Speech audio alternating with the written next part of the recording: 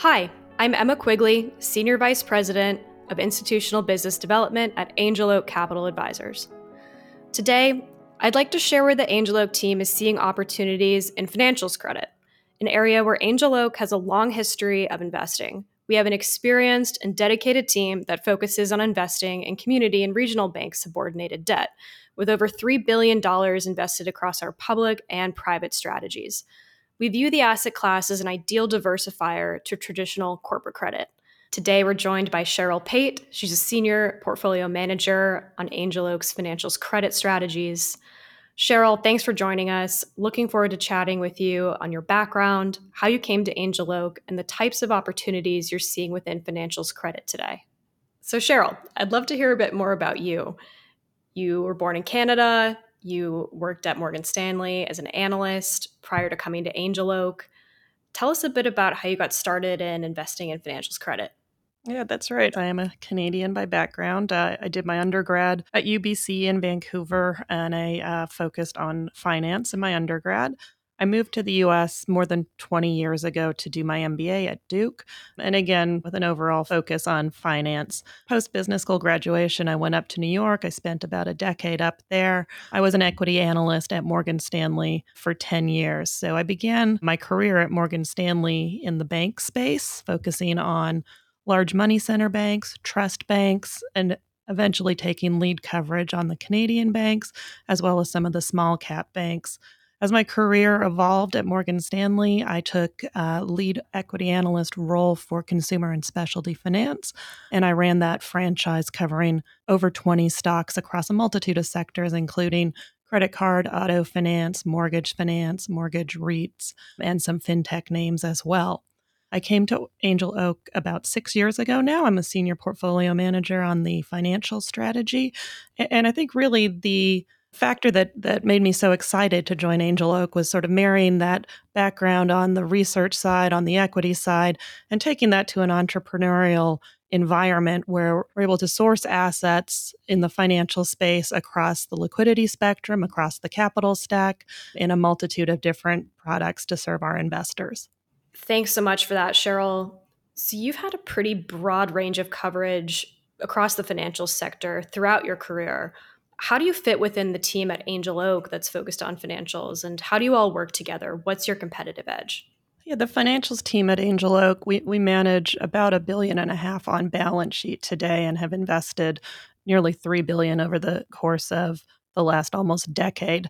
There's three portfolio managers that focus on the financial strategy. Myself, coming from an equity research sort of analyst type background. Johannes Paulsen, he was a CFO of a community bank before joining Angel Oak, so he really brings that sort of inside management perspective to our analysis. And Kevin Parks, who joined us from Hildene several years ago, and he really has a lot of aptitude in the TRUPS, CDOs, and single name TRUPS, as well as having run an equity long short prior to joining us. So I think we really have a complementary skill set. We source a lot of our assets from the primary market and do a fairly thorough due diligence as we go through each investment opportunity. Given the team's diverse background, how do you leverage those different areas of expertise, and what is your investment universe that you're focusing on? Yeah, absolutely. We look across financials credit broadly. I would say that has been our historical area of focus, particularly in community and regional banks. But really, as we've broadened the team and our experience over the last several years, we have looked across financials credit broadly, including some of the non bank financials. We've looked up and down the capital stack, including preferred and common equity as well. But really, our bread and butter is community and regional bank debt. And that's a market that really came to fruition back in mid 2014. And we were very early to the space. We're probably one of the most active investors across the liquidity spectrum there, ranging anywhere from small bespoke 5 to 10 million type dollar deals up to the 150 million to 300 million deals.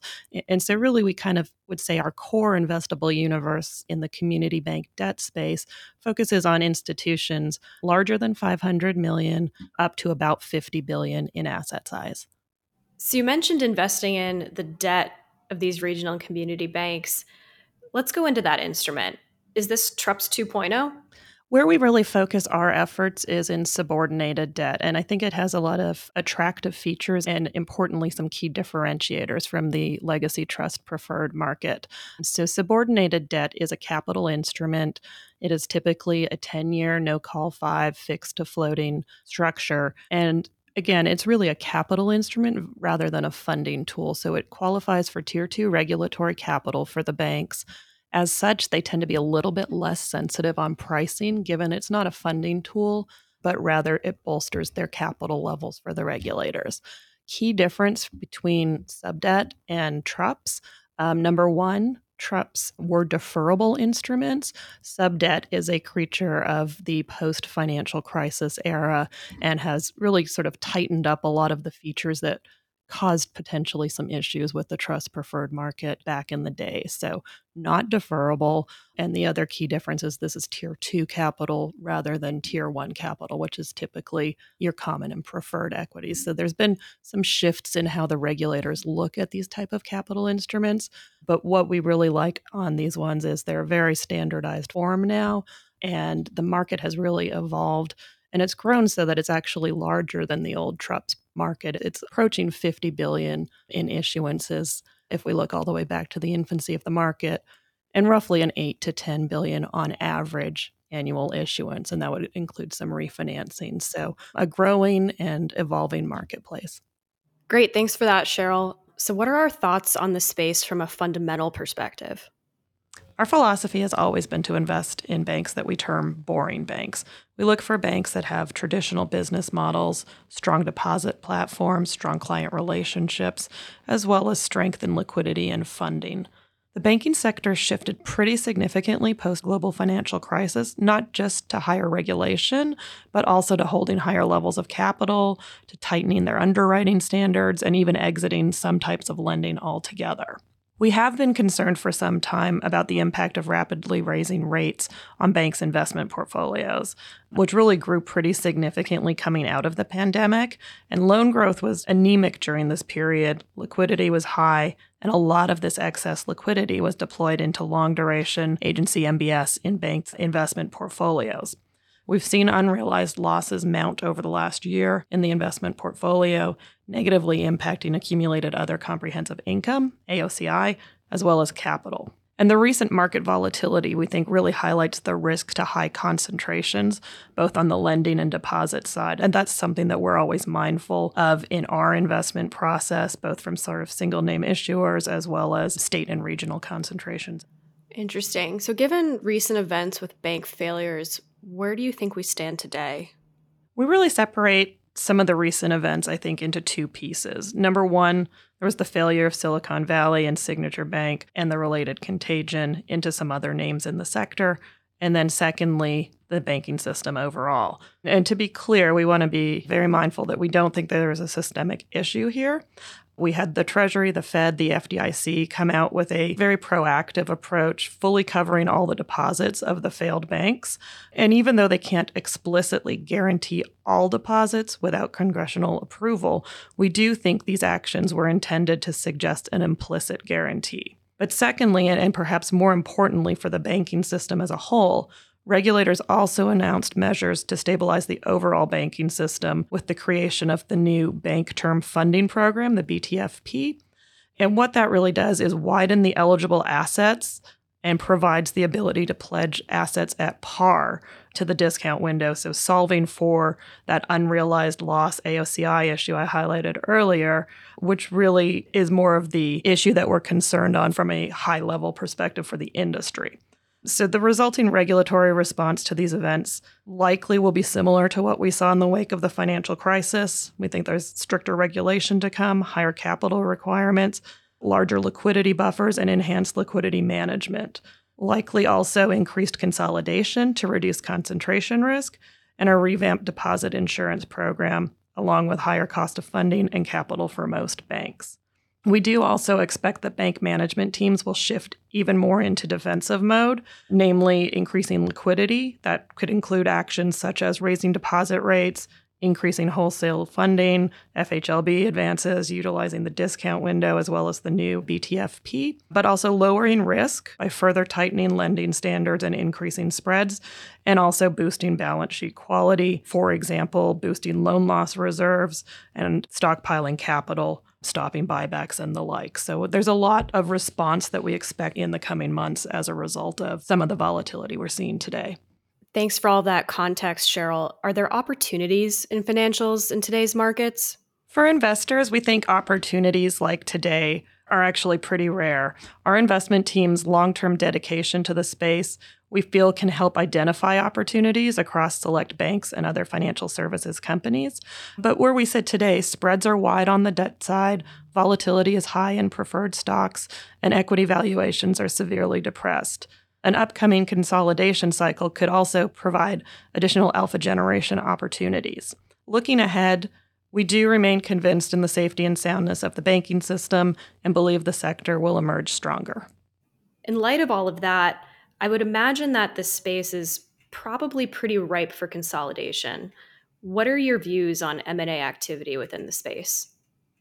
Consolidation is really, I think, one of the key alpha generators of our strategies. And it has been a trend for a number of years. If you go all the way back to the 1980s, there were 14,000 banks in the United States. We're still sitting around 5,000 today. So ample room for further consolidation. And I think particularly in this environment where we're sitting with sort of high levels of expenses given the inflationary backdrop, as well as some competitive pressures for investing in things like technology, cybersecurity. There's a real rationale for M&A activity to actually accelerate, particularly as we get to the end of the Fed rate hike cycle. So when we look at bank M&A, there is a value-enhancing proposition for both banks. Typically, you're able to take out a lot of fixed costs and run a more efficient bank. There are economies of scale to consider here. From our perspective as debt investors, the real benefit is it's typically a larger bank buying a smaller bank, and what we see in the bonds is price appreciation as spreads tighten. So we've been able to monetize that for a number of years in our strategies, and I would say our portfolios typically run about double the consolidation rate of the sector at large, which would call about 5% on average. So we're sort of running 10% plus because of the nature of the type of banks that issue this subordinated debt. They tend to be more capital optimizing, growth oriented institutions, and that really lines up well with someone who may be an attractive M&A target. So your team covers a lot of ground within this particular universe. You mentioned investing over $3 billion in equity capital across the Angel Oak platform. Let's walk through your investment process. It has to be pretty robust, leveraging your research background and Johannes Paulsen's background as a community bank CFO. How do you all assess a bank? How do you monitor it? And where do you source these types of investments? Absolutely. So, the bulk of what we look at from an investment opportunity perspective tends to be primary market focused. I would say sort of 80% of our opportunities have been sourced in the primary markets. I think one of the benefits of our long history in the space, going on almost 10 years now, is we have a multitude of different relationships, over 70 different broker dealers that we speak to in terms of sourcing investment opportunities. I'll talk to the secondary market later, but that's sort of the bulk of where we spend our time. Because this is a little bit of a niche market, deals tend to afford us the opportunity to do a pretty deep due diligence process, meaning that we get time to speak with management teams. If it's a smaller, more bespoke type transaction, we request full data rooms that include things like concentration reports on the loan book, delinquencies, everything that we would want to spend some more time delving into. Outside of that, the banking sector is also a highly regulated sector, and as such, there are regular reports that are required to be filed on a quarterly basis. So it's very transparent and it's very uniform in terms of pulling the data out. One of our first steps is we have developed a quantitative model that looks at default probabilities, and it rates every bank in the United States on several different metrics that we have found to be the most predictive of default. So we would look at things like capital adequacy, asset quality, liquidity, portfolio concentrations, and profitability. That's just a first screen for us, and everything does need to screen investment grade per our parameters. to warrant doing more due diligence. From there, we do a full credit underwriting, and we look at things like ownership structures from a capital perspective, holding company structures, from asset quality. And I would say this is probably where we spend most of our time and is always our largest concern is the loan portfolio details, delinquencies, charge-off levels, reserve adequacy, concentrations, things like that. And the list goes on from there. We look at earnings profitability, revenue mix, funding, and interest rate sensitivity. And because these deals are not ones that typically will price the same day they come out, we do have time to do a really deep dive. In terms of our investment process, once we decide something fits our criteria, we're comfortable with the underwriting, we have an investment committee as well that every investment opportunity goes through and is vetted by a broader investment committee. So you mentioned as part of your investment process a proprietary quantitative model. I believe that's called Bank Surf. Could you talk about that a bit more? Yeah, so that's the quant model I was highlighting earlier. It's one we developed in-house. It mimics a lot of the quantitative engines that you would see at the rating agencies, such as Kroll, which tends to be fairly prevalent in our space, and Moody's has one as well. So what we really did was sort of looked back over time and a lot of different variables for the entire sector to be able to pull out what really drove a higher probability of default or failure. And that has been probability weighted in our model. In terms of relative weighting, capital adequacy is the largest weight in the model. And it sort of works down ratably, asset quality being second, and profitability metrics being on the other end of that in terms of a little bit more variability there. But what that does is provide our first screen and sort of our first hurdle in terms of is this an opportunity that we want to continue to pursue. Great. Well, thanks so much, Cheryl. That was a lot of detail about the process that we have in place for investing in community banks and evaluating those banks on an ongoing basis. One last question for you. Since you're a Canadian, are you a hockey fan? I am a hockey fan. I've had to get used to baseball as I've moved to the South, but originally hockey is where I spend my time. So, what are our thoughts on Ryan Reynolds' bid to buy the Ottawa Senators? Well, so Ryan Reynolds is a fellow Vancouverite, so I would have thought the Canucks, but he's been making some forays. I think he bought us like a football club in Wales as well, so doubling down on sports. That's awesome. Well, thanks so much, Cheryl. Appreciate you joining us today and hearing what you're seeing out in the market, and hope to chat again soon. Thank you again.